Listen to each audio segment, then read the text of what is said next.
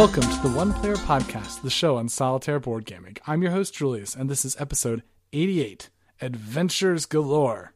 Sans Albert. Hi, everybody. Welcome back to the show. We seem to be short on Albert today. I promise we're not intentionally trying to take over, but this time I have someone who will be very firmly on my side in all future coups. Welcome to Yitzchak Besser, my brother and cohort in many various games. Hi, listeners. It's great to be here, and I just want to wish a quick get well soon to Albert. Hopefully he's doing okay. I'm going to try to do you justice, buddy, while we're here on the show. Sure. Yeah, Albert's not feeling well, and unfortunately we've already had to reschedule a couple of times the past couple of weeks. We do try and keep an every other week schedule when we can, but I've been having my Jewish high holidays and festival booths and various other Jewish holidays going on around this time. So we're through that, but it's been sort of blocking away a bunch of the time we normally have to record. So we've had to reschedule, and so tonight we just decided, you know what? We're just going to record, we're going to bring in a guest, and so Yitzy's here to fill in the hole. Here we are. Although it's definitely great to have you on, Yitz. Not that I don't see you often enough. Oh, well, still, it's a different sort of experience, and so it'll be fun to kind of get my feet wet into this sort of thing and see how you get to do it from the other side, as opposed to just being one of the many listeners. Sure. Well, let me ask you the first question. How much gaming do you do, just so the audience knows? I try to do as much gaming as I can. I recently moved to Maryland, so I haven't really found a steady gaming group. But on the weekends, a few of my friends and I get together, and we try and play just a sort of games that we have in our own personal collections at one of our apartments, generally sitting on the floor, drinking some sodas and eating chips or whatever else it is. And you guys should probably invest in a table. I try to tell them to play on the table all the time, but one of my friends sitting on the table for long periods of time bothers her, so she would rather put her feet up and lean back by sitting on the floor. So that's what ends up happening. Okay. And how much solo gaming do you get? Not a lot. Sometimes I'll get together. Like this past weekend, I managed to actually play a few different solo games. But it kind of depends on my mood. It depends on my availability with my friends and whether I'm willing to, all right, let's totally get together with a solo game just for the fun of it. So, comes and goes. And what games have you been playing recently? So this past weekend, since we're talking solo gaming, I did manage to get in a couple of runs of Dungeon Roll, where I scored 24 both times, so I just made it to that Seasoned Explorer level, and I cannot crack, for the life of me, Champion Hero level, which I guess to 30 points, I think. So that was fun, and then I also lost horribly in Friday. Did not even make it to the red stage. Both of those are well known for being solo games. So that was rough. I've also been playing, I got my friends into Kingdom Builder, which I have the big box for, so I just taught a couple of some friends of mine how to play Kingdom Builder, and they then promptly schooled me in it, and I think doubled my score. It was fantastic. And I've also got them into Splendor, so I've been playing that. I played, I think, 10 games of Splendor in the past 2 weeks with people. They're really big fans of that game. I'm going to try and get them into Viceroy, which is kind of like Splendor on steroids, it's been called. It's a similar thing, but just more complex scoring. We'll see if I can get them to do that. What have you been playing? What's been going on with you? Oh, a bunch of things. Speaking of Dungeon Roll, have you heard about the new game that TMG is putting out, sort of like the sequel to Dungeon Roll, Dungeon of Fortune? I did hear about that. I saw Rado did a run-through of it online, and it looked interesting. As I recall, it didn't use dice; it just used tokens, I think. Right, right. The way that one works is the randomness in Dungeon Roll, for those who aren't familiar with it, is that you have a certain amount of dice that you start out each game, and so the amount of dice you get is set. You're going to get a certain amount of dice, and then you'll roll, and you may get to use some extra powers of your heroes, depending upon what level your hero's at, but the amount of dice you have is set, and your luck depends upon what it is that you roll with your dice and how well your dice match the random dice that the dungeon rolls, because each turn the dungeon will roll its set of dice, and the amount of dice it rolls steadily increases. So you're pushing your luck about whether or not you'll have dice that'll match what the dungeon rolls at you. So all the randomness is based upon whether or not your dice that you rolled randomly match the random die roll of the dungeon. But in Dungeon of Fortune, instead, there's no dice involved. Instead, it's a card draw each time that determines your luck. So the way that one works is based upon your level determines which hero tokens you get. So because you're at level 1, for example, you may get 2 fighters, a cleric, and a rogue, just for an example. And there's no luck involved there. Every time you're at level 1, you get that. Now you can try and level up and change what you get. You may get some more wild heroes or something like that. But there's no luck involved in what you get there. Instead, you're flipping cards from the dungeon deck and seeing, so the dungeon deck will throw at you, well, maybe you need to kill 2 skeletons, for example.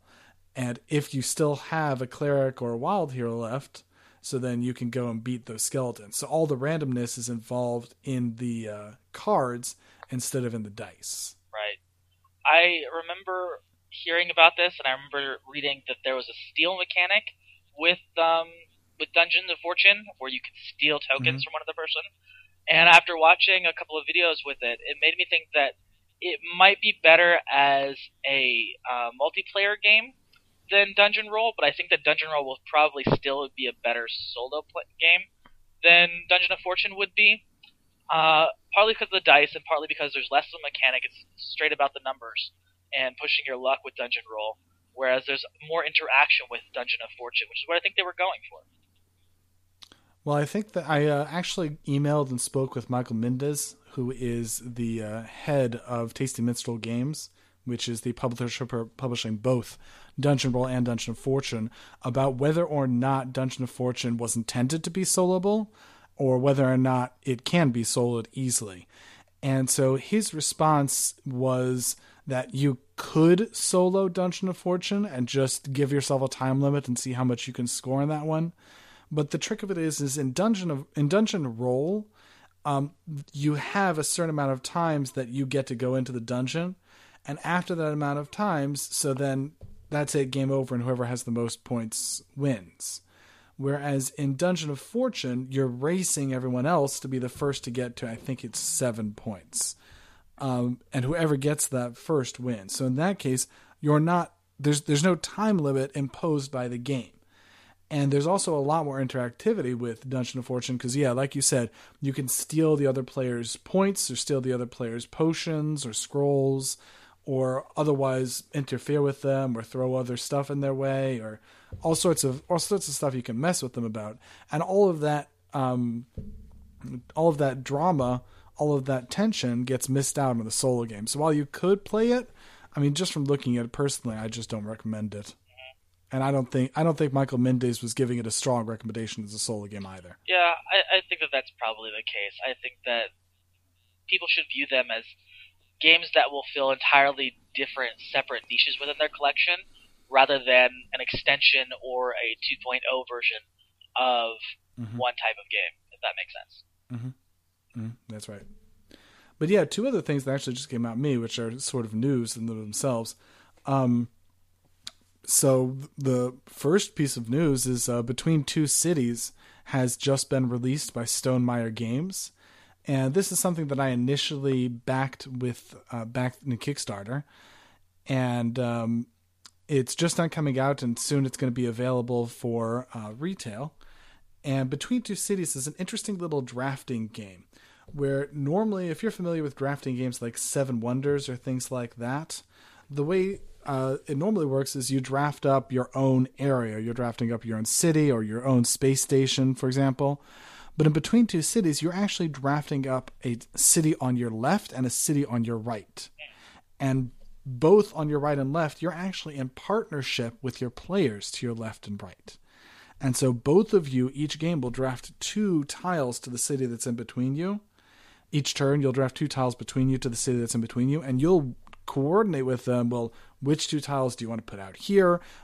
How do we want to arrange this? How do we want to work it? And so you can talk and you can say things like, we should really go heavy on this and this city and get a lot of points here. And it requires a lot of communication and partnership with the players next to you, but you don't want to be too friendly because in the end, this is competitive. And your points is your lowest scoring of your two cities that you're working on. So you want both of your cities to be higher, but at the same time, you don't want anyone else, any of your partners, you want to make sure that they're putting all their efforts into the cities you're partnering with and not their other cities, so that their other cities are the lower scoring ones. So it really is very unique to do where you're having to work that. Yeah, that does sound really interesting.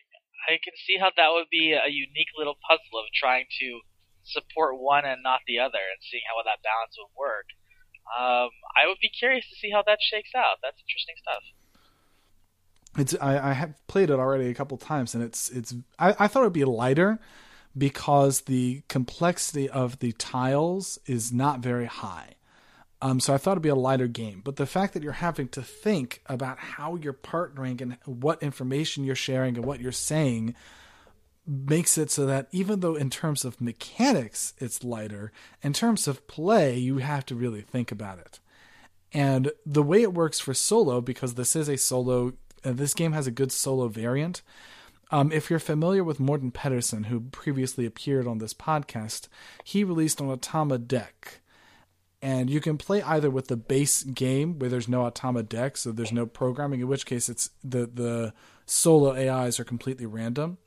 Or you can do the Automa deck, which means that the AIs are going to try and focus on specific things and try and react more like a person would by using that Automa deck. So, for example, the Automa deck, you'll flip it up and it'll say, for example, the Automa wants to get heavy factories for a while, so it wants to start pulling more factories. And so it'll want the Automa won't be completely random, but it'll actually try and get a good strategy and be intelligent about it. That's interesting. Is it kind of like the solo play with Star Realms, if you've ever played that? Where you have certain cards that say, okay, they're focusing on the Trade Federation this time. Or they're focusing on, the Imperial set where they're trying to make more money every turn. That sort of material. Sounds very similar. So, but this one, it's very short term because each turn they'll flip over another card and they'll choose what to focus with on that draft based upon that. But you're still having to sort of work together with these two systems to figure out, well, how can I work it out so that I'm working together to get the most points I can with them and have them work together with me based upon what it is that they're doing. At the same time, the city that they're working, I will score higher than their city on both of my two cities. And so you don't get that idea of working with a real person, but you still get all the strategy of the drafting, which is still a good amount of fun. Very cool. Very cool. I'll check it out. We may do that for another full review at another point in time. And then the other game that I just got a hold of, which is also coming out to retail, is Tiny Epic Galaxies. Sure. How have you played that yet? I mean, I've played Tiny Epic Kingdoms. I have not played Tiny Epic Defender, but I've heard that there's been a lot of really positive buzz for Tiny Epic Galaxies, and people have been really enjoying the dice mechanic work with that game. What are your thoughts about it? Well, I'm not sure if I'm going to say it's my favorite one. So for Tiny Epic Galaxies, the way it works is every turn you get a set of dice, and you roll the dice, and you get a free reroll also, and you can spend energy to reroll, so you're not totally stuck on the luck of the dice. But each of the die faces is a different action that you can take. And you're using those dice to take different actions to colonize planets or upgrade your galaxy, and whoever gets the most points by the end of the game is going to win.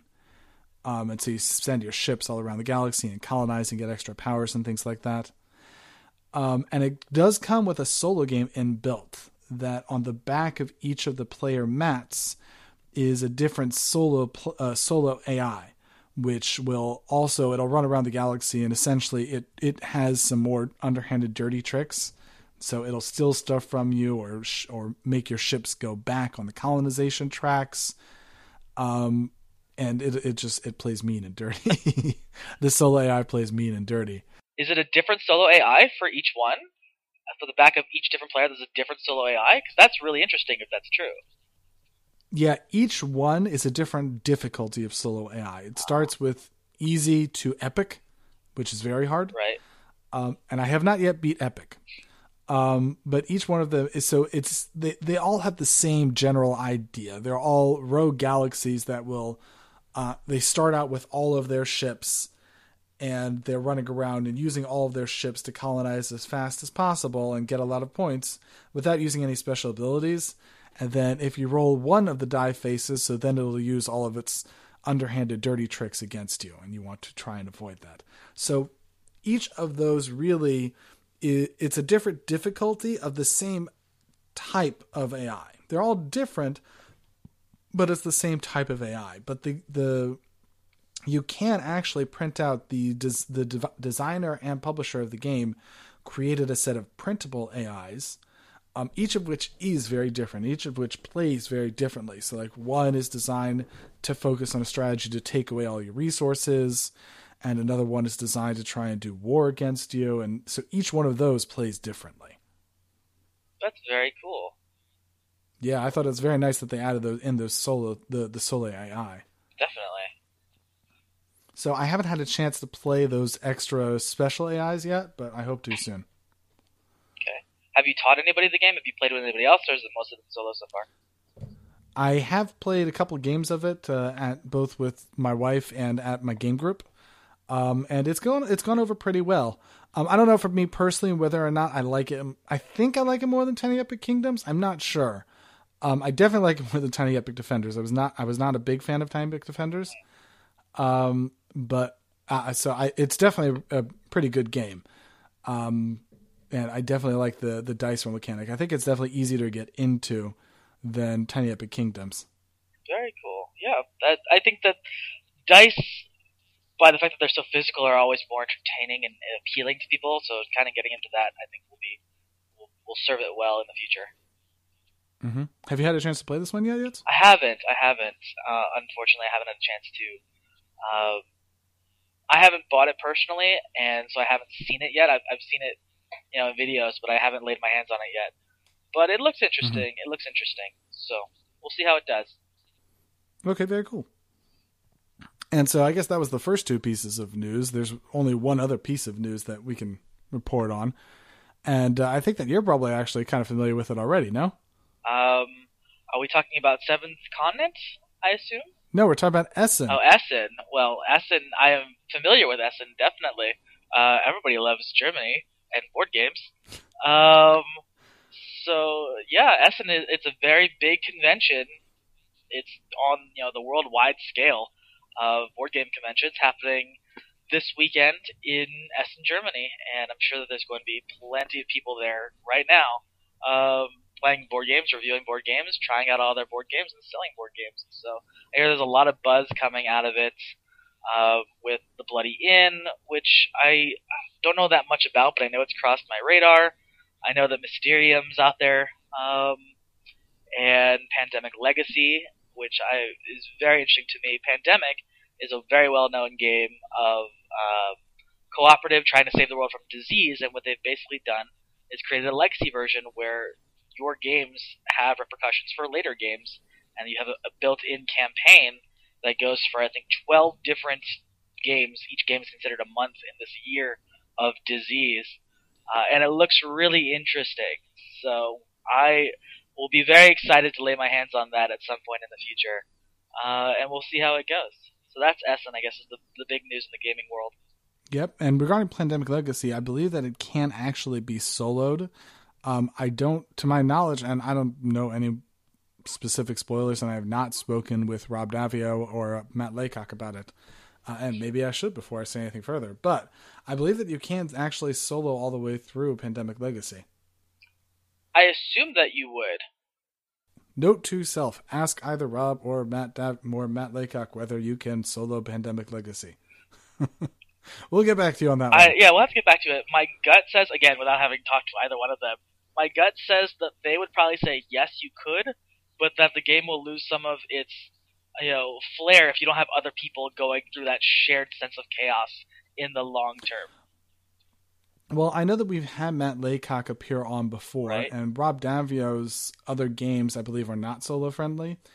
So I have not had him appear on. But with Matt Laycock, no. I mean, he actually has played all of his games solo. He playtests them solo, and he definitely appreciates playing each of them solo, starting from, Forbidden Desert, Forbidden Island, to Pandemic, to any of his newer games, including also one that's coming out soon, another one, Thunderbirds. Yep. So all of these can be played solo, are designed to be played solo also and be just as much fun. The trick of it becomes, I know that with there is the possibility that with a legacy game, at one point in time, it could set you up that, I don't know, someone's a traitor, or you can't share information, or something happens. And I'm not saying whether or not such things happen in any other legacy games, because every other legacy game I know of is competitive. Right. And so whether or not that exists in anything else is fine.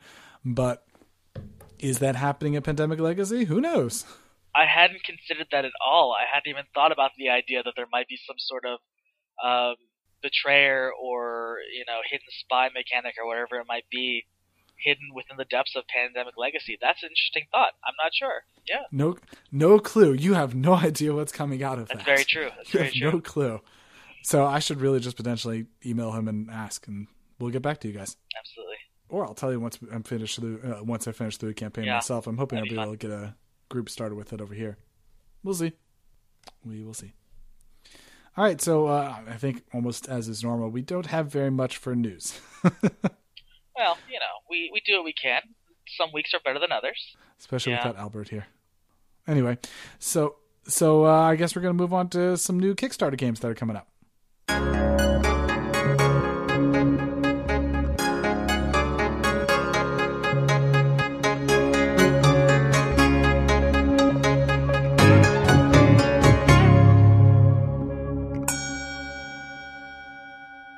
So first I want to talk about Spirit Island, which is a cooperative settler destruction strategy game, which is coming from Greater Than Games. And unfortunately, at the time of recording, this one is going to be finishing up on October 16th. So you may not have very much time to go back it. So if you're interested, go back it quickly. Otherwise, I fully expect that this one is going to be coming out to retail eventually, and you can probably pick it up then. But the way this game works is it plays 1 to 4 players, and each player is a spirit of the land. And the number of players, the way it scales, is the island is actually split up into 4 sections. And however many players there are is how many sections of the board come out. So if you only have 1 player, if you're playing solo, only 1 section of the island comes out. And so it scales very nicely down to 1 player all the way up to 4, which I thought was a good way of doing it. And the idea of the game is that you are a spirit and you place down your presence. You control the various islands. And the invaders, the NPCs of the game, are trying to control their areas of the island. And so they're going around and they're placing out explorers and cities and settlements, and then eventually Blight. And they're working to destroy the land and excise the natives so that they can fully colonize this wild, uncharted island. And so you, as the spirit of the island, so you'll go and you'll place your abilities, you'll place your presence on the islands, and you'll use special powers that are from your cards and move them around to destroy them and push them around. Game looks very interesting to me. It appears to be, there's definitely a lot of bits that go on the board at once.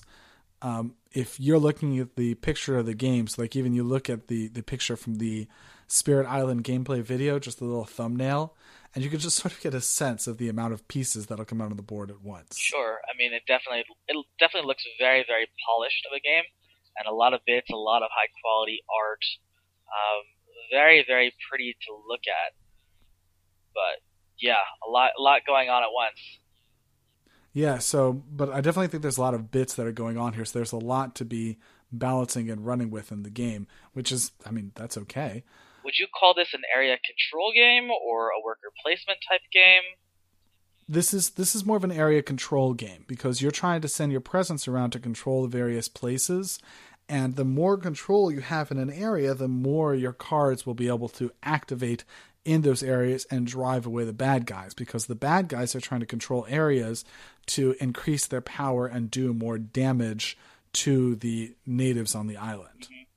That makes sense. Just off the top of my head, it looks like El Grande. I haven't really looked at this much, so I don't know a lot about Spirit Island. I'm just looking at that still in the gameplay video and how it looks. And my gut reaction was, oh, this looks kind of similar to El Grande, so which is another game that I'm really interested in. So Could be. I mean, yeah, I also like the art. Each one of these spirits has a different art piece. And I think the spirits' names is interesting, like Ocean's Hungry Grasp and Lightning Swift Strike and Vital Strength of the Earth. They definitely have a set of interesting names for these things. sure, Thunder Speaker, very poetic sort of stuff. I like it. Mm-hmm. And so, in order to get the base game, it's $49. And if you missed it, it's okay because I think that you only missed the one promo, the Serpent Slumbering Beneath the Islands. But I think everything else is it's not Kickstarter exclusive, and I think it's all upgrading the base box. So, very cool. Oh yeah, that is very cool. So that gives people a chance. If you missed out on it, hopefully you'll still be able to get all this really good stuff that they're blowing through their stretch goals. I think all of the stretch goals are going to be upgraded to the base box. I do believe. I would imagine so. I feel like that's generally the case for this type of work, and it seems like they've got a lot of resources, and they're already past their stretch goal, some of their stretch goals anyway. So I think that would be the case. Oh no! Actually, there are two. There's a mini expansion and another promo that's part of the stretch goals that aren't going to be coming out. But otherwise, anyway, yeah. So if you're looking for it, like I said, it's going to be finishing October 16th, and it's $49 to get a copy of the game. All right, next one I want to talk about is the Seventh Continent, and this one's you got a little bit more time to do. It's finishing October 27th. And have you heard of the Seventh Continent yet? I have heard of the Seventh Continent. It looked really interesting. I'm very interested in these kind of storytelling games where you're kind of choosing your own adventure in a sort of way. A little bit like Above and Below, a little bit like Tales of the Arabian Nights. So that was fascinating to me. And basically, the Seventh Continent, from what I've seen, and you can check it out on the Kickstarter page, it's just has a huge amount of money, so it's definitely become widely available, I would imagine, is basically a choose-your-own adventure with a massive deck of cards where you're flipping over cards and exploring this island. And each card has this different area that you're going to, so you're walking along a path, and suddenly you approach a cliff. And so after you climb down the cliff, you're at an ocean, and there you find an empty vessel, or an empty ship, and experiencing all these different encounters. So I think that's really interesting. But I haven't looked further into the nitty-gritty details of the play, so maybe you know a little bit more about that than I do. Well, I wouldn't really recommend looking too much in the nitty-gritty details of the play because that may ruin it for you. But I know that they're working on making a print and play that's going to be available if you want to give a try to the demo version of the game. Unfortunately, I haven't had a chance. I haven't been given access to it, and I haven't had a chance to play it myself. Hopefully, I will get a chance to get access to it. But yeah, like you were saying, with the idea of the game is that you'll have an action deck. And the action deck is both your energy and your points. And now then, most of our listeners are probably going to be familiar with this game because we did have an interview a couple episodes ago where we interviewed the designer of the game and talked about the game in detail. But yeah, I'm bringing it up again because it's now live and it's available. And so if you want to pick it up now's your chance. And if you're looking for it, so $59 will get you the base game. And then, €59, $66 will get you the base game. And then about $100 will get you the base game plus the 3 expansions and anything else special that comes with it. And I know that currently the original game, if you get on Kickstarter, so it comes with 4 minis for the explorers and 4 minis for the fire, for the camp tokens, which are just these little fire pieces. And I think that they've unlocked an extra 3 minis also that are coming with it, and just a whole bucket load of cards. So, they are at more than, I think they're at over 1,000 cards with the higher rate one and more than 800 or something cards with the lower rate one. Just a whole bucket load of cards, which is probably why it's a somewhat expensive game because there's a ton of cards in this game. Right. I also remember hearing that this had a unique system for saving the progress of the game, packing it up, and then being able to unload it and start right back where you were. And that seemed like a really fascinating thing, given just how massive this is. It's literally 1,000 cards. So you're not going to be able to run through this in one sitting, and the ability to, save and load games, so to speak, is really fascinating to me. I don't really know how that works exactly, but it seems cool. Well, the way it works is you can only do it if all of your adventurers are on the same map tile. And so you'll just pack up that one map tile, and everything else you'll put back in the box. All of the other map tiles you'll put back in the box. You'll pack up your action deck and your discard deck and put these special cards to mark, this is the action deck, this is the discard deck, you put it back in the box. You pack up your hand and you put that back in the box. You pack up your items, you put that back in the box. And you put your figures away. And that's really all it is because once you have those cards that mark where everything is, you pack it up all in a stack and you put it in the box, and there it is, you're done. It doesn't allow you to save the entire map. So when you come back next time, your map won't be built like it previously was. And I've heard some people who are complaining about that. I personally feel that there's no need to complain. If you need to re-explore, so some of the events, you'll have to redo events because each time you re-explore a new place, you have to do a new event. Some of the events are good, some of the events are bad. So you're not going to be losing by going exploring the events. Some of them are going to be doing good for you. But additionally, usually you'll be proceeding on forward through the island and meeting new things and going to new places instead of having to re-explore. So I think sum total, I think that it seems like it's a really good way of doing the system. I would agree. I think that you can't really expect them to develop a system in which you're saving the state of 50 or 100 or 150 cards in the exact same order every time and managing to make that work. And I also think it kind of makes sense a little bit thematically where you're exploring this kind of mystical seventh continent where anything can kind of happen, that suddenly the mist will sweep over part of the board and you won't be able to remember, you won't be able to get back to it. You kind of create that thematic experience as well. So it ties together, I feel like. Yeah, I think so, because I think that it's very much an exploration, and I'm fine with it being like that. It just seems like a very fun way of doing that. But I'm sure this is what I'm definitely going to be getting. I'm definitely going to be running through this one, and hopefully I'll be able to give you guys a full review once it comes out. Unfortunately, it's going to take a whole nother year or something to come out. I don't think the expected release date is not until, I think, October. Yeah. October of 2016. Wow, that is a long way away, though.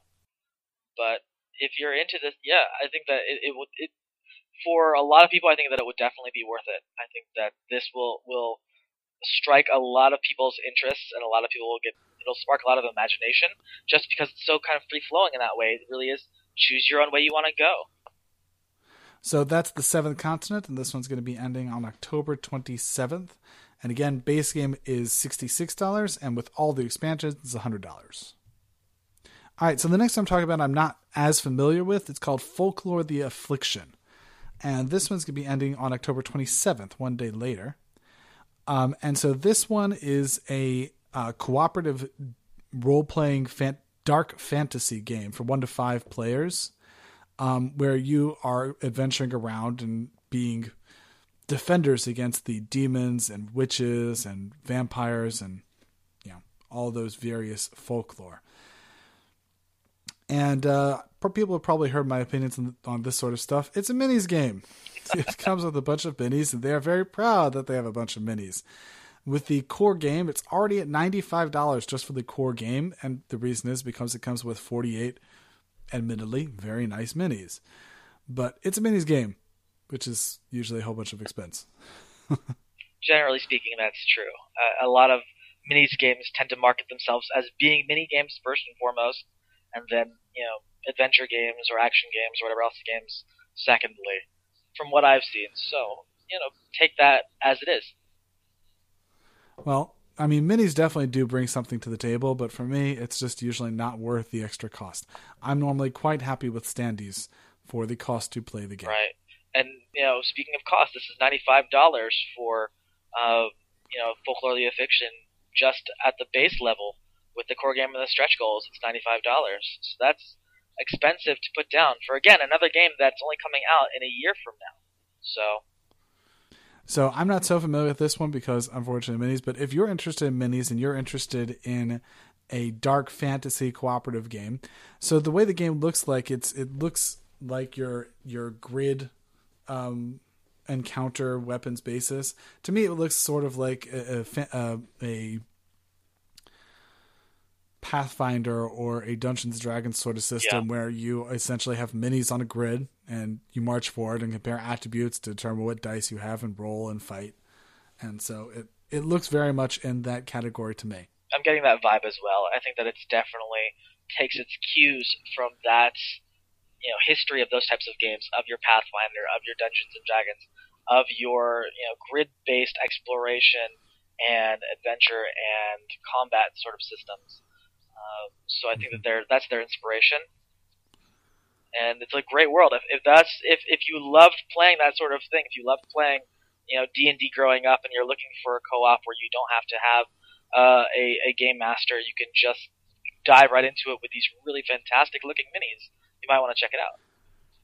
But yeah, I think that the biggest draw that we'd have for probably someone listening to this podcast is that if you are interested in playing a role-playing game and you don't have the ability to hang out with a GM, or there's no one who wants to be a dungeon master for the game. So this one, there's a whole storyline, there's a campaign, and there's enemies, and all of it is controlled by the game. And so you get very much that RPG, that very immersed RPG feeling without having an actual dungeon master involved. Sure.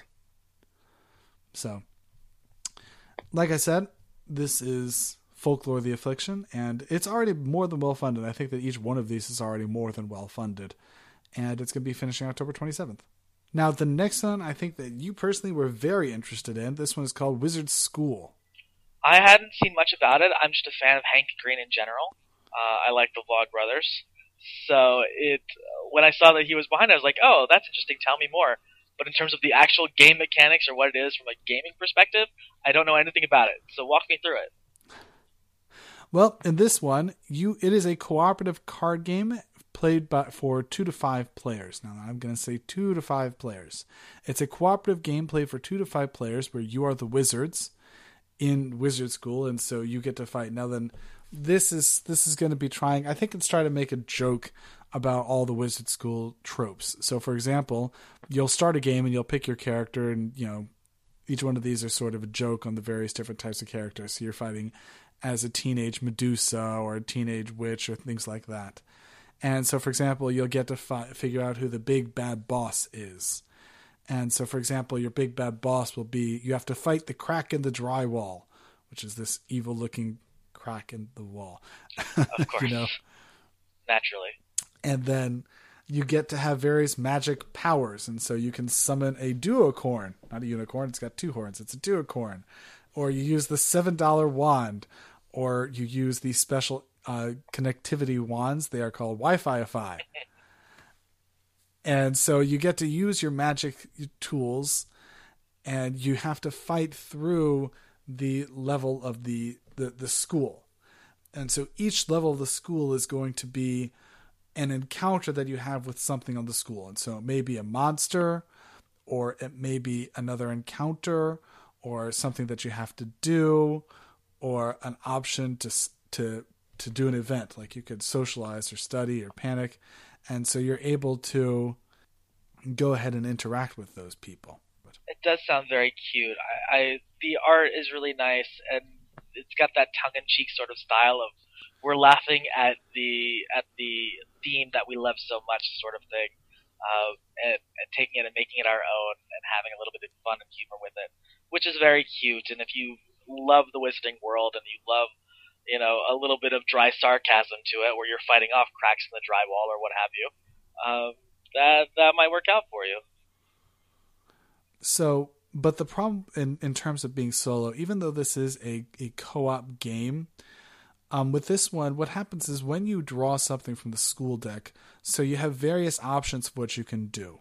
You can either deal with that one card you just got, or you can deal with another monster that's already out at school, or you can try and work towards the main challenge. And when you're working towards the main, when you're doing any one of those things, you work with your magic spells, and you'll have your own hand of cards for the magic spells, and each one of the magic spells will be better or worse against a specific enemy. So you may want to have a bunch of magic that are good for this enemy, but unfortunately, you don't have all those things in your hand. So you'll have to trade cards with other wizards to be able to get the right cards together, or you can work with other friends, or team up for an ability or various things like that. So if you're trying to play this game co-op solo, you're going to have to control multiple characters, and you're going to have to be sharing hands between them. And, essentially what ends up happening is you look at this and you're like, well, why don't I just play 2 players and we'll have a completely shared hand? And, it sort of starts defeating some of the mechanics of the game when you try and play the game solo. And I did actually email the publishers, the Kickstarter people behind this one, and they said that they are very likely to create some single-player rules for it, a special set of single-player rules for the game sometime in the future. Probably not going to be part of this Kickstarter, unfortunately. No, unfortunately not. But at least they said that it's coming, which is nice. That's a little bit of an encouragement, even though it's kind of vague. Well. They didn't say it is coming. They said Maybe. it's very likely it's going Right. to come, but they're not making any promises. And I think that unless those do come out, it doesn't look like the sort of thing that I would recommend. I've never played it, so I can't say whether or not it actually does play poorly solo. But to me, it looks like when you're having to manage 2 hands and also trade between those 2 hands and interact between those 2 hands, that just doesn't seem like it's going to be the sort of thing that's going to be an enjoyable play to play solo. Yeah, on the surface of it, it does sound like it's a lot of things to juggle, and you just don't have enough hands for it, so to speak. But again, I haven't dug deep into it, so that might not end up being the case. So that's that one. But I mean, if you're interested in looking into it more, this one is going to be finishing up on October 29th. And it's $20 for 1 copy. For the base copy. And there's also an expansion that's there as well that you can pick up for an extra $15. So if you like expansions when you're getting your games, that's available too. Yeah, the adult expansion. Whatever that means, Adult yes. expansion. The dirty little secrets. Not sure what that is, other than it's not safe for kids. Be advised. Who knows? What that means is we're trying to be edgy, because after all, we did it for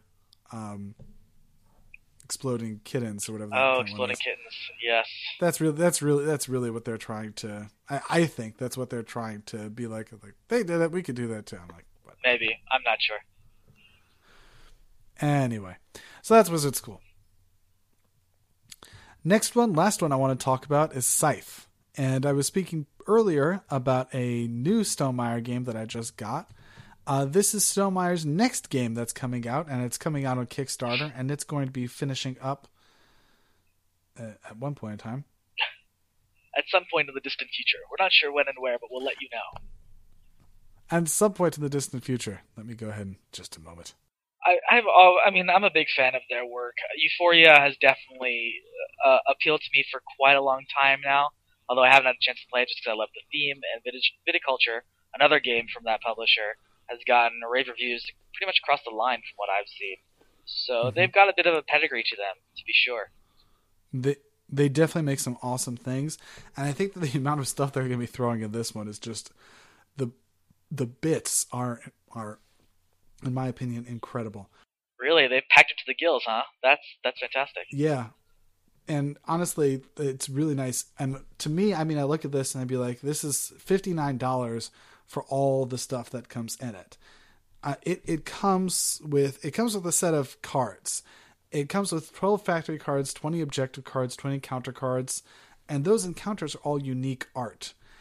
And you look at them and the encounters describe what's happening in the world. The idea of this world is it's set in an alt history 1920s where, you know, it's people are just starting to create industry, except that they decide to make giant mechs. And if you see, like, in the background distance of the game, so you have these peasants who are working, you know, with old style tools, but in the distant background, you see these huge overtowering mechs working in the field. And so that dichotomy is really what this game is all about, that balance between the huge giant mechs and your farmer workers working in your place. So all of this art that comes into it just looks very nice. It also comes with 4 different sets of shaped meeples for the resources. There's shaped food tokens, metal tokens, oil tokens, and wood tokens. It also comes with, for each faction, it comes with cardboard star tokens, wooden worker meeples, which are shape meeples, wooden hearts for popularity, wooden power tokens, 4 different types of structure tokens, 20 different recruit tokens, and then cubes. And then also some minis, it looks like, here as well. And the game comes with 25 minis. There's 5 factions, and each faction comes with a set of a character and an animal companion mini. So you have these very pretty minis. Like each faction is set in one of the nations of the world. So you have Polania, which is the girl, and the bear. Sure. And you have the Saxons, which is this guy and the wolf. And these minis just look really cool. And it also comes with 4 mechs. And they're these robots that are supposed to be sort of styled towards your type of background history for the area that you're working at. So each mech looks different. It's colored to be your faction, but each mech looks different. So this is 5 different sculpts that are involved in it. And the idea of the game is that, like I said, you're balancing between. Imagine you took, if you're familiar with Kemet and Agricola, almost, you sort of are smooshing these two type of things in together with each. That the way it works is that you are, with Agricola, when you get when you get resources, so then you use those resources to build, and so it's there. But with this one, everything sort of becomes a little bit more real. You get resources and you transport them back to your area, and they get held on the board until you use them, and they can be sacked and attacked by other players' armies. And then you can use your mech to work in the fields and get resources, or you can use your mech to attack everyone else. And this is not a die roll type of attack either. This is like in Kemet, it's deterministic. You're playing attack cards to determine your power and what that you're doing, and you also will be upgrading. And just the amount of stuff that they're throwing into this game just blows the mind. Yeah, it certainly seems like there's just so much going on at once. They're juggling a lot of these different mechanics of how things are moving, how resources are being gathered, how combat is being driven, and all kinds of stuff on the board at once. It just seems like they have tried to create a masterwork for themselves, a Sistine Chapel in a board game, which seems like a lot of fun. I'm raving about this one because I'm excited to play it. Unfortunately, I was offered the chance to playtest this one with them. And unfortunately, the playtest was happening around the time that I was finishing up my bar, preparation for the bar. So I wasn't actually able to playtest it, but I really wish I had, because the game looks super awesome. Yeah. It looks really, really... They're tying in all of these mechanics to make something that feels very true to life about what would have happened in it. It doesn't feel like they've abstracted very much, and it all feels very realistic and immersive about how it would all actually be working. I can easily see that sort of thing, and just in general, I appreciate the genre of alternate history and kind of what would happen if, in World War II, they had giant mechs that people could move around in, or whatever else. So that's really cool. But speaking of playtesting as well, I see here that they've got over 750 blind playtests that they've done. So clearly they've done deep. They've worked this thing through the playtesting grinder. Over 750. That's massive in terms of being able to produce something that is clean cut and well finished. That's right. Both this and for Spirit Island were something I was very impressed about, because when you get on there and you start seeing the playtesters immediately come out and start saying, yeah, I loved it. Yeah, this was great. Yeah, this was amazing. And you hear those playtesters, you hear everyone start chatting about how much they loved it. That really helps start to bring faith in what it is that I'm hearing, what it is that I'm playing. Hearing all those playtesters just chat about it just makes me so much more confident in the value of the game, when there's so many people who are already so dedicated to it and so much like it already. Sure, I think that definitely plays a role in it. Yeah, for both this one and for Spirit Island, seeing all those playtesters immediately out of the woodwork was just makes me know that someone's put a lot of effort into this. And of course, with Stonemaier Games, their normal thing is they do the money back guarantee. If you don't like the game, you can return it, you can open it, you can play it, and you'll be like, I just didn't like the game. Can you take it back? And they will. They'll pay for return shipping. They'll give you a full refund, no questions asked. You've got to appreciate that level of professionalism and confidence in their product.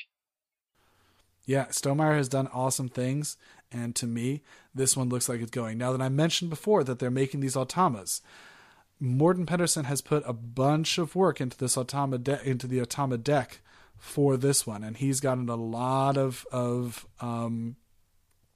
work going into playtesting and making it work well, and it's been refined down to one rulebook and 22 cards to make a nice working Automa deck. And if you've run Automa for Viticulture or now for Between Two Cities, you'll know it runs light, smooth, and makes an interesting and dynamic game when you're playing against the Automa deck. And I expect that the same thing will be true for playing Scythe. I would expect so as well. This seems like something that you can definitely get excited about come August of next year. Mm-hmm. And one other thing, by the way, that I thought was a very interesting thing, I'm going to just give them the kudos. If you note their funding goals, so they have their stretch goals. And so the stretch goals are like, the funding goal is $33,000. But the next stretch goal is $60,966. The next one is $82,014, and so on. And if you look at that, like, wait, what? Yeah, what is the reasoning for that? Why did they do that? The reasoning for that is that they made these are the day one totals for their previous projects. And so they set that their stretch goals would be how much they earned from previous projects. I assume those are approximations of the sort of stuff they'd actually need to be able to get the better tokens or better cards, what have you, for these things.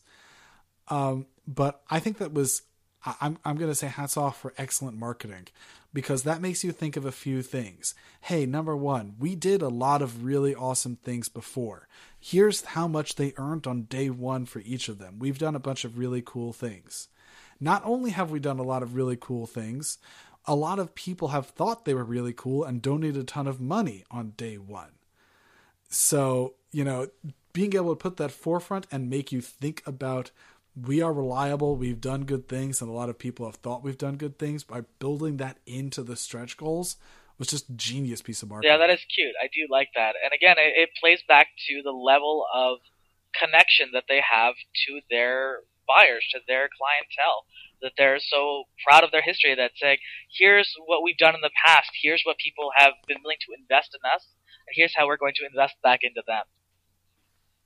Yeah, they know what they are about, and it is amazing.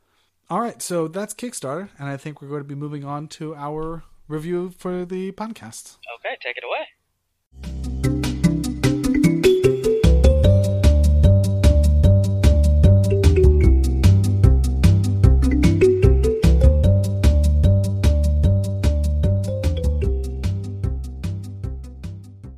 Here we go. So the game we're going to be reviewing today is Red November.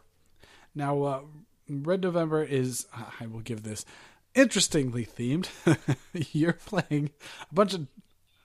I like the theme. I think it's cute. Oh, good God. Excuse me for a moment while I try and get this out with a somewhat straight face. You're playing a bunch of drunk gnomes on a submarine who have been attacked by a giant squid. And you are all trying to put out the fire, not blow yourselves up until you get enough time to get rescued from the giant squid and escape, except that at one point in time, if you're playing multiplayer, one person can betray you and run away. That's pretty much what it sums up. However, in fairness, the gnomes don't start off drunk. They get drunk over the course of the game, because they need to drink grog to make themselves stronger to go through the fire. But originally, they're sober, stout sailors of this naval command, or whatever it is. They are sober, stout sailors of this naval command with like 60 grog stored on their ship. I have a sneaky suspicion they had a reason for storing that much grog on their ship, and it's because they're a bunch of drunks. They may not currently be drunk, but they are a bunch of drunks.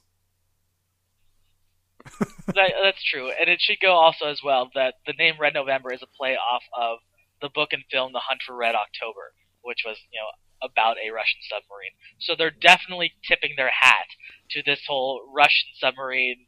A lot of grog drinking and a lot of the symbols are also a little bit very kind of historic Soviet sort of thing.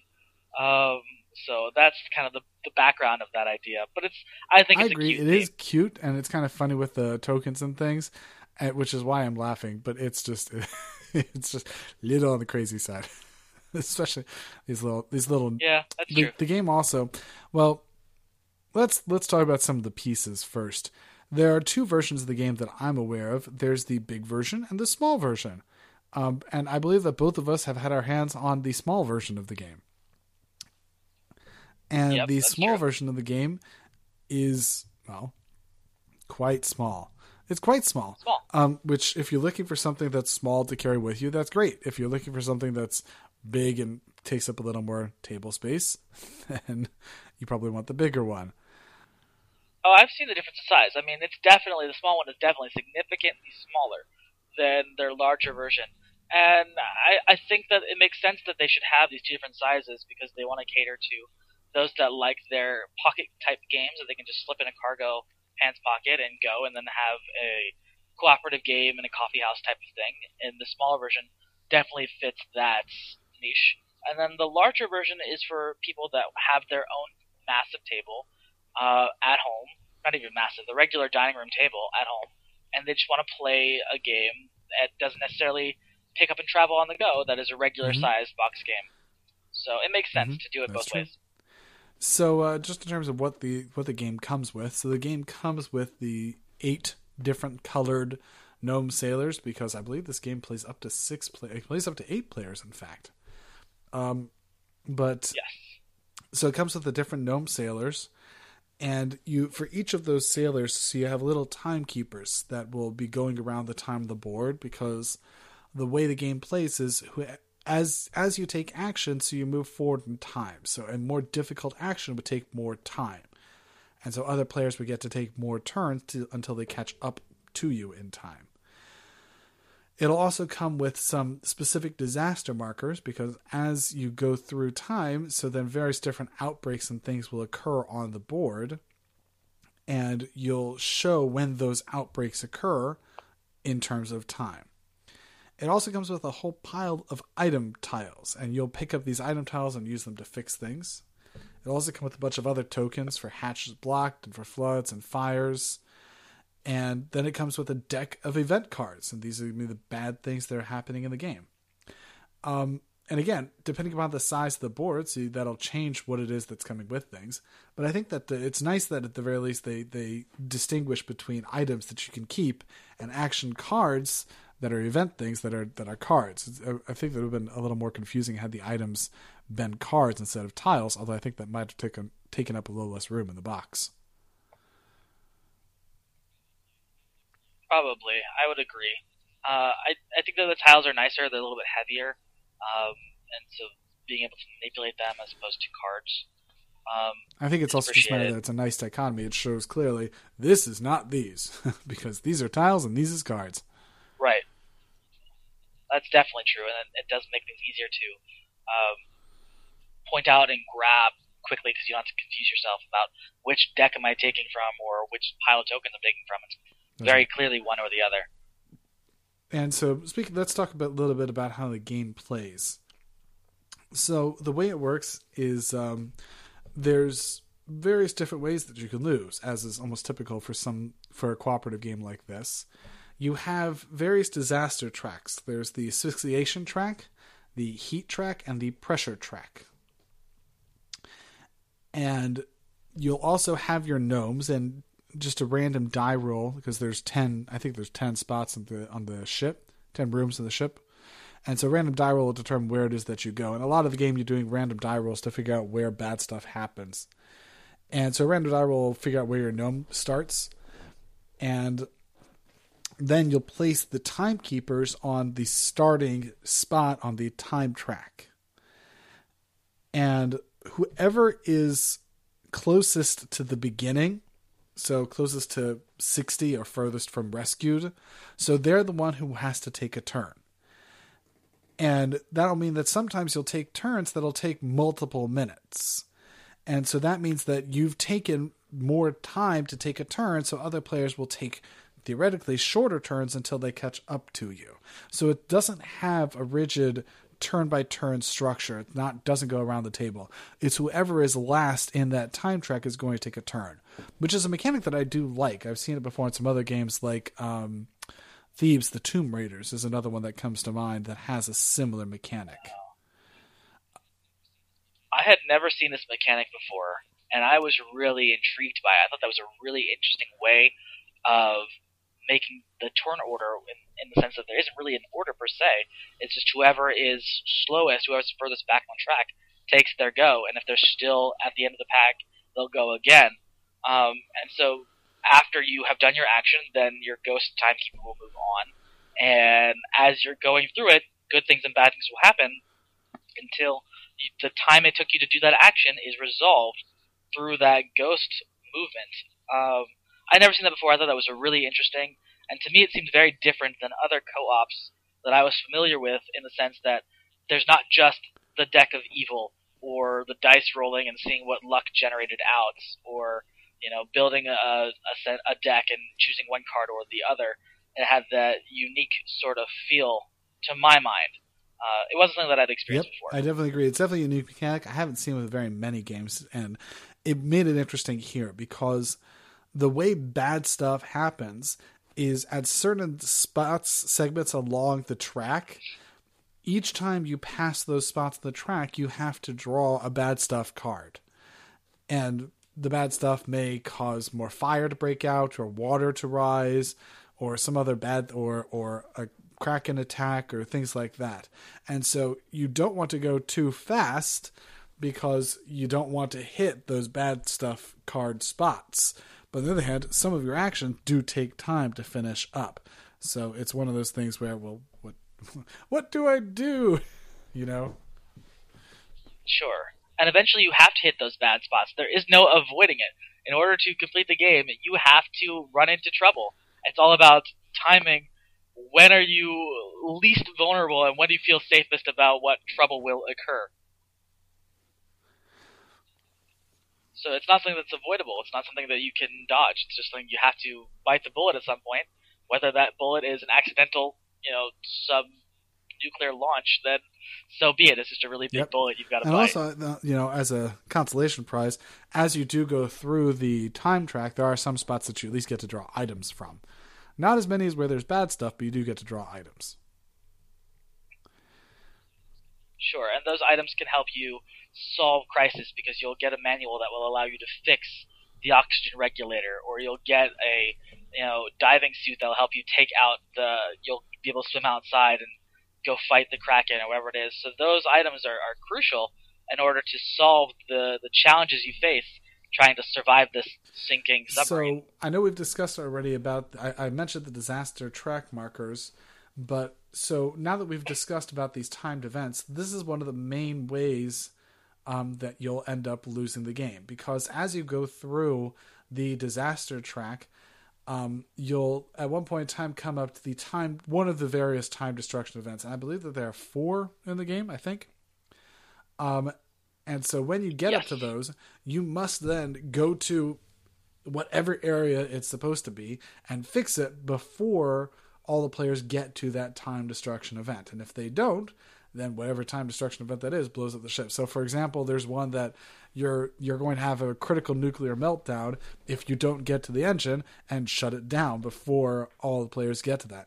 And usually you're rushing through the game, and especially as water is rising and doors are getting locked, it'll take you time to get over there, and you're like, I can't get over there in enough time to be able to beat it.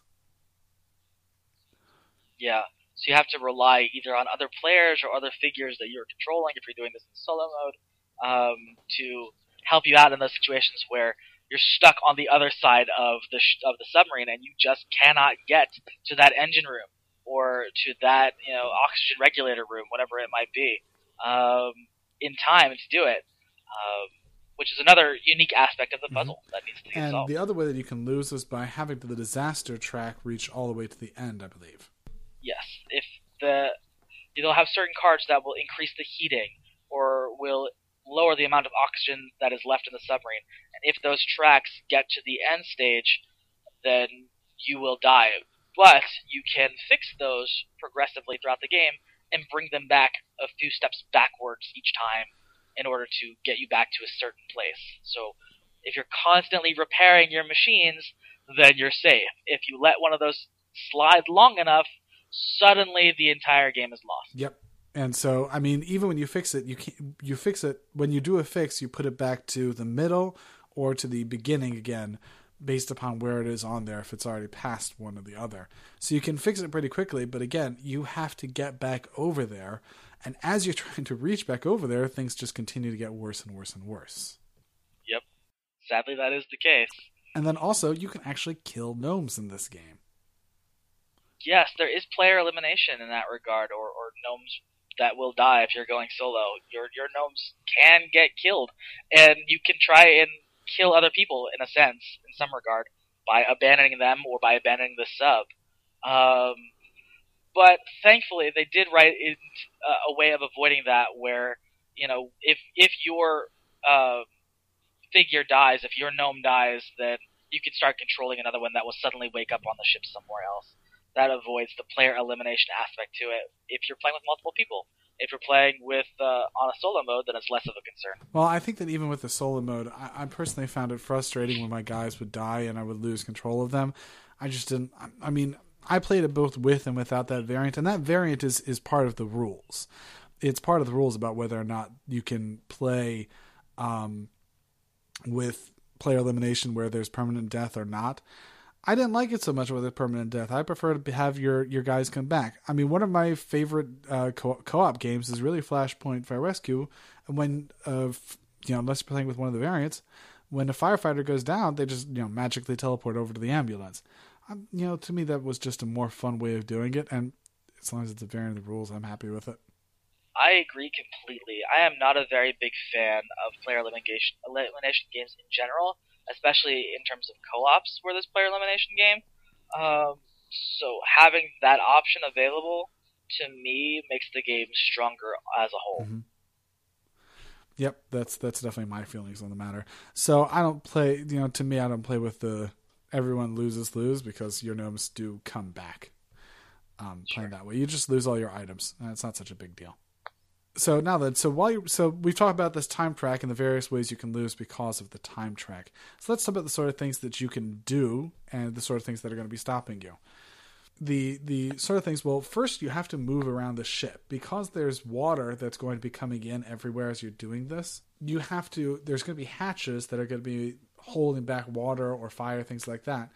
And as you move through a space, just opening up a hatch costs you already 1 minute of time just to open it up. And as soon as you open up a hatch, water will reflow around.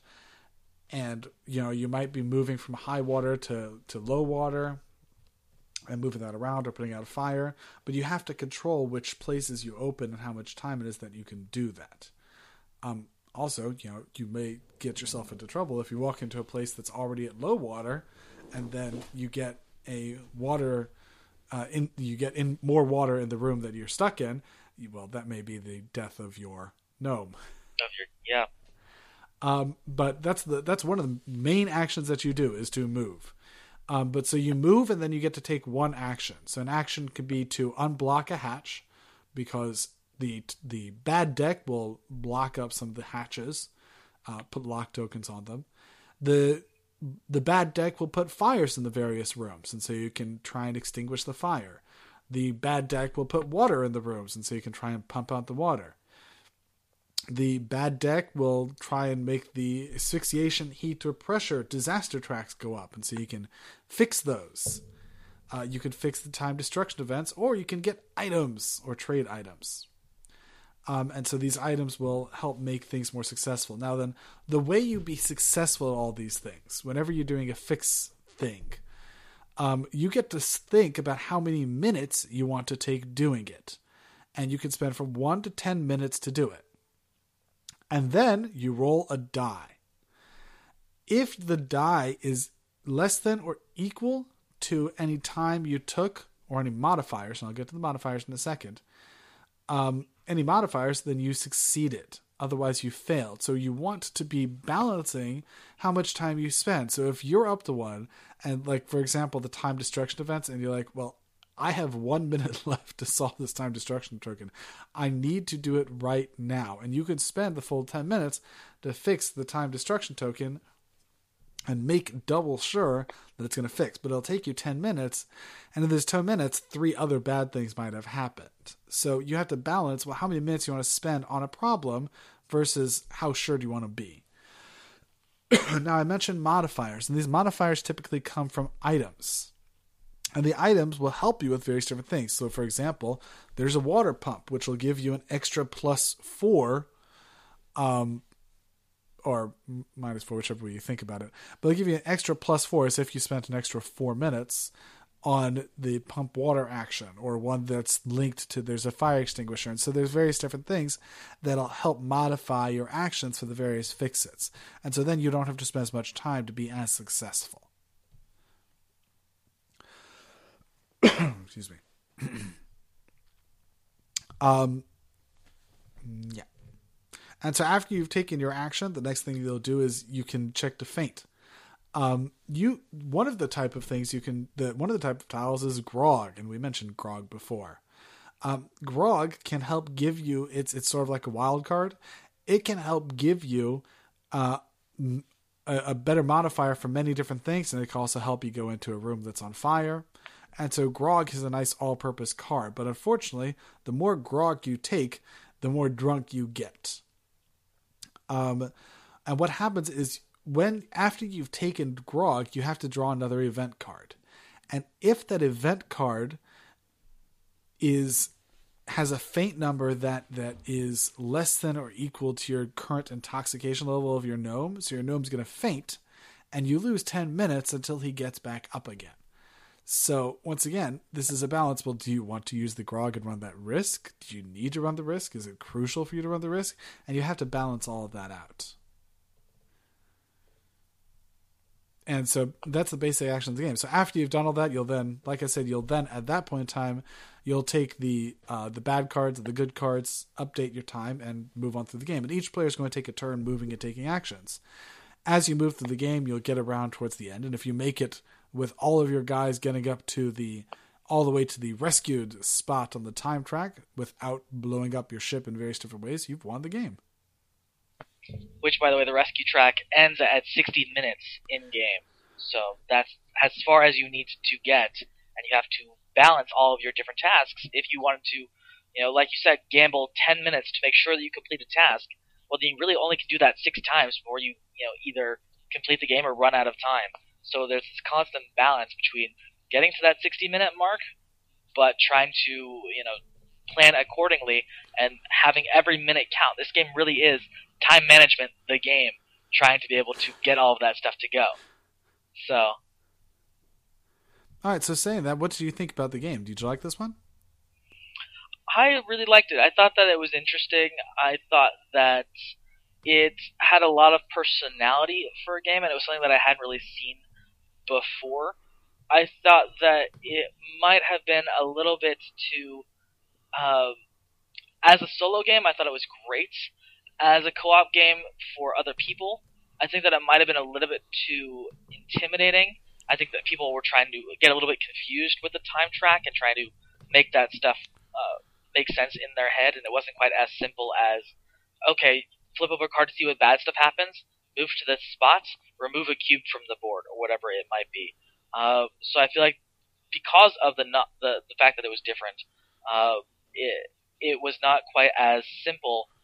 So I wouldn't consider it to be a gateway co-op game. But as a solo player, I thought that it was a lot of fun.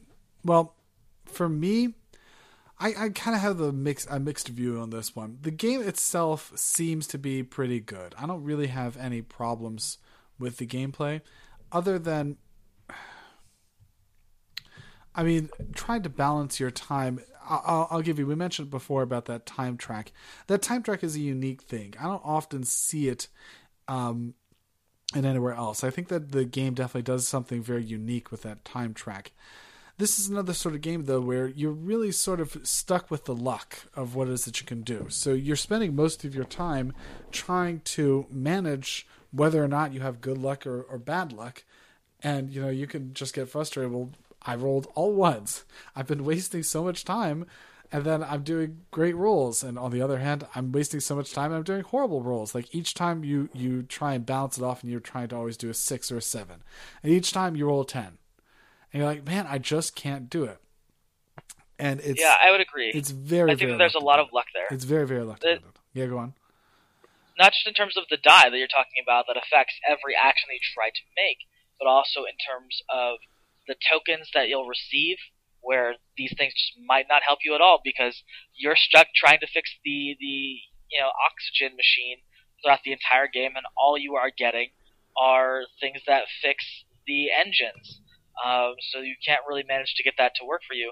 Or with the deck itself of the bad stuff that happens in this deck, that you can just get completely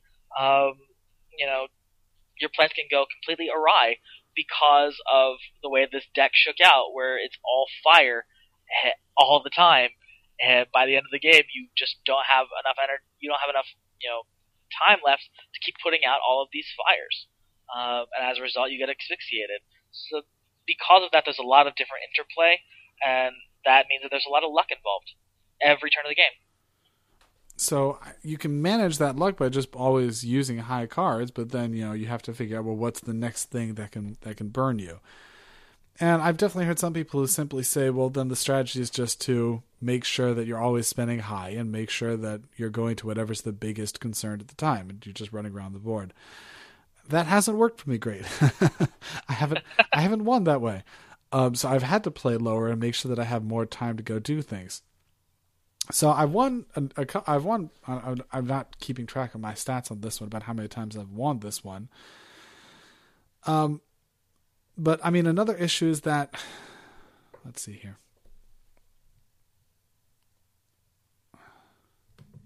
Yeah, you were mentioning about how the rules may be more complicated for a simple and light, easy game. I'm not sure that it's more complicated than something like Pandemic or not. I'm not sure if it is. It's more complicated than something like Forbidden Island or, Forbidden Desert. It's more complicated than that, but I think it's probably, in my opinion, on the same complexity level as say, Pandemic. But I think another thing that I just don't, here's one thing that bothers me is you start the game, and when you start the game, there's nothing bad on the board. There's no issues on the board. The first thing you do is always, I'm going to go get items and wait to see what bad stuff happens. Because you don't actually start with anything bad on the board. Which I would agree. Makes the beginning of the game very, very mechanical and slow. Yeah, every game, the game always begins inevitably, all right, let's go get items, because we definitely need items. And there's nothing else to do. You could just either sit there and wait for bad stuff to happen, or you might as well go be productive by trying to find some items that you know will help you in the future. So there's no real variation in terms of the early steps of the game. Mm-hmm. Yeah, which, it's okay, but that's not, that means that by the end of the game, things have started to heat up. By the end of the game, it's enjoyable and more exciting as there's lots of bad things happening here, and you're desperately trying to struggle while you're just holding on, just trying to last a couple more minutes until you can get out, and just a little bit more. And so by the end of the game, it becomes more fun. And by the end of it, you're really trying to work hard. There's a lot of tension.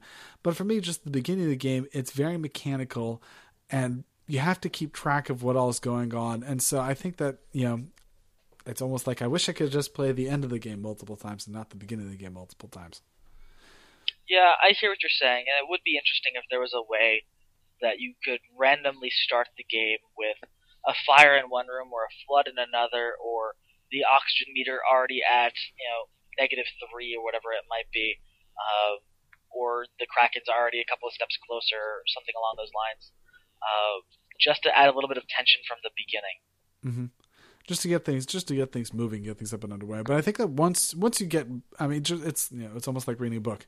The beginning starts out slow, but once you get going with it, especially once you're like, okay, I'm going to do this action, roll the die, and quickly, and especially when you're playing solo and you're running from this room and running to this room and just pressing your luck and hoping that you get what you need just to last the last bit, that really gets exciting and that really gets the blood rushing, and there's a lot built up into it. So, it's really hard for me. If I had to rate this game, I have to say the beginning of the game, I rate low. The end of the game, I rate high. It's just a difficult thing to really gauge. Yeah, I hear what you're saying. I would agree with that. I think I would rate the game pretty well. I think that it's above average. I certainly think that it's a fun game, certainly in solo mode. And it's something that will, test your brain as you're running throughout the game. And like I said, I really enjoy the theme. I think that it's a really cute, and it doesn't take itself so seriously as some games do. And that's appreciative to me. So from a solo perspective, I think it's great. From a co-op perspective, I think that it's you have to have a gaming group already that knows games and is aware of how co-ops work and can really understand how the time track would work out well in order to really get the fullness of the game. It's not something that springs alive no matter who's playing it. It's something that you really need I don't want to say veteran, but people who are aware of designer games. Mm-hmm. All right, so that's what we have to say on Red November. All right, so let's talk about puzzles. Okay. Well, lead on. Let's talk about puzzles. Let's talk about what puzzles. Is it that... Yeah, well, let's talk about what it is that makes a puzzle game as opposed to... Obviously, we're not talking about jigsaw puzzles here. So what do you think it is that defines puzzle games? Well, I guess a jigsaw game would be a puzzle also. I just don't know that I consider it. But, like, for example, a while ago on the BGG store, they had this game by Friedman Freeze called Folders. I don't know if you're ever aware of it. But the idea of Folders, and I think it's possibly still available on the BGG store. Just a moment. And the idea of Folders was that you had this flat piece of paper, and it was a maze, and you would put your pencil down somewhere on the page, and you would get to fold over the page and keep moving your pencil around on the page. And then you can move over the fold whenever you like, and then you can jump back and forwards onto one side of the fold, the other side of the fold, or move around the card, and you keep moving back and forth to try and figure out, well, when do I want to jump, and to try and get through the maze. And it was made, was originally a very simple maze into a very complicated maze and a very complicated little puzzle. And this is an example of a puzzle. And, it's no longer just a simple game. It's a puzzle.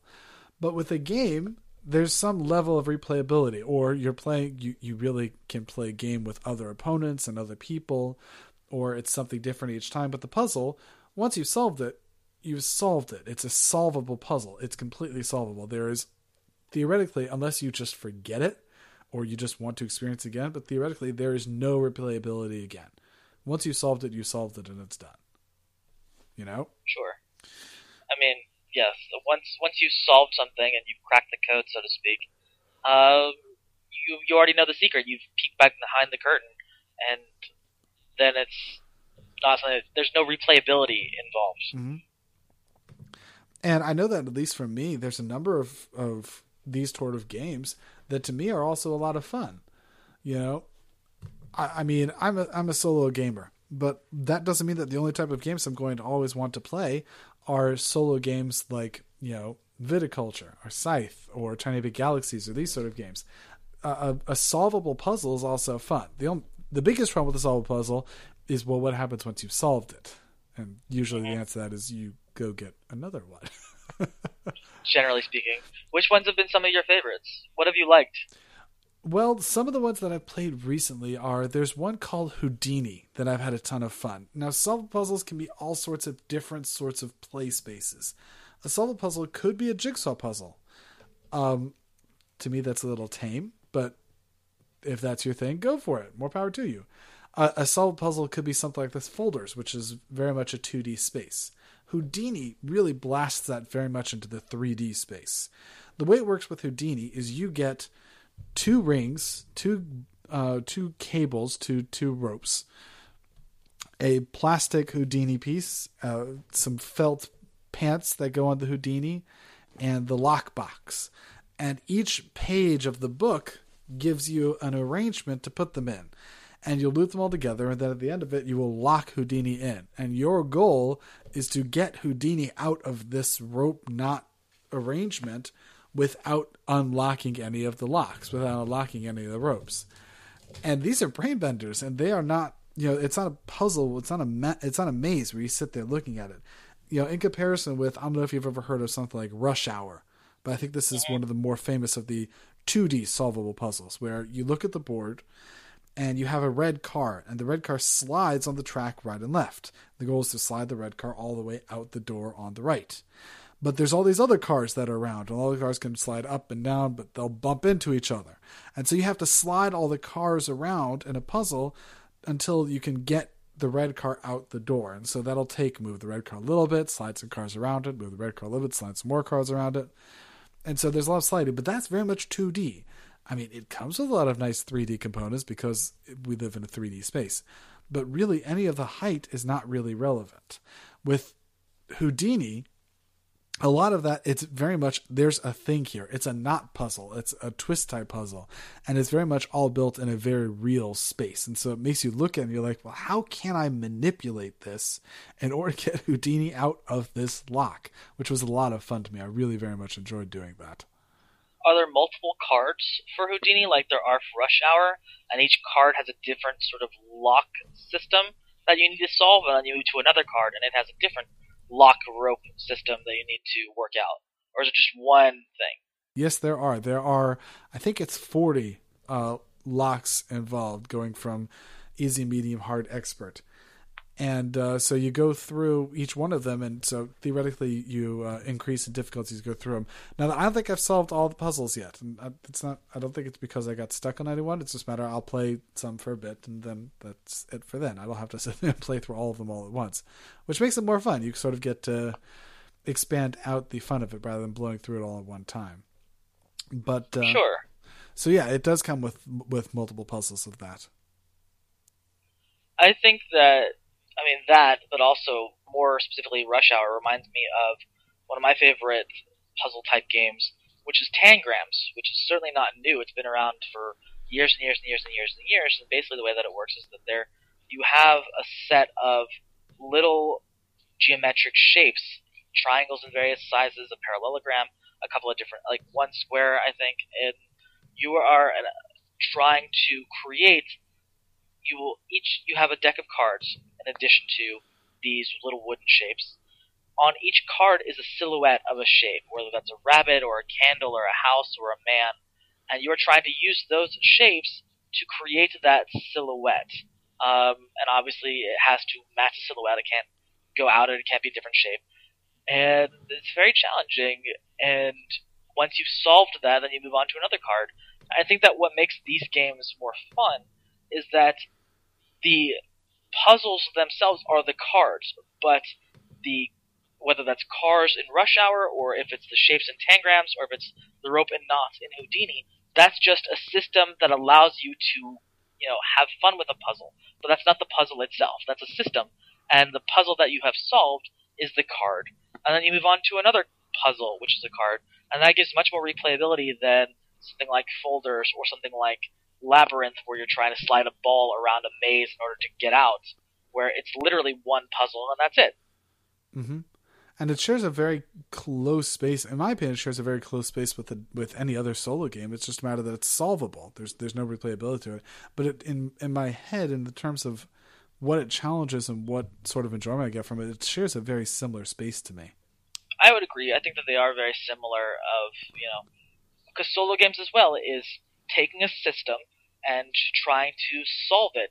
The problem is that where you have these puzzles is that there's a system and there's a challenge and you're trying to solve that, whereas solo games add variability because there's random luck or deck of cards or things changing and it's in flux, whereas with these puzzles, it's not in flux. There is a start and there's a finish, and you go from one to the other without any deviation. Mm-hmm. But it's still fun going through those different puzzles, and it still kind of accesses the same area of the brain of just purely trying to solve a system. Mm-hmm. That's right. And I think that also, I mean, there are some although we sort of locked ourselves into our definition of a puzzle, I think there are also some puzzles which are sort of a dexterity game. I know that there are dexterity board games. Some come to mind would be Looping Louie or Rampage, or what we talk really classics, Jenga. This is what's called a dexterity board game, where the challenge of the game is how good you are manipulating the components. And there's also closer to a solvable puzzle type thing. One that comes to mind is Perplexus. Are you familiar with Perplexus? I'm not familiar with Perplexus. Tell me more. So Perplexus is a sphere, and in the sphere is a whole path, a plastic path that goes, over bridges and on narrow passes, and sometimes you have to move across. And so you have a marble rolling along this path, and you have to rotate and spin the sphere around to roll it down the path, and sometimes it'll fall into a spiral and roll and go and cross an arm and move this piece and move that piece. And you're rolling it around, you're spinning it around. And so it's all about your dexterity to be able to finally control where that marble goes and not let it fall off the path. And so here it's not so much that it's solvable, but it's no longer, this is not a game that you're playing against someone else. It's you versus just it. So this is not so much solvable, but it's a dexterity puzzle. Sure.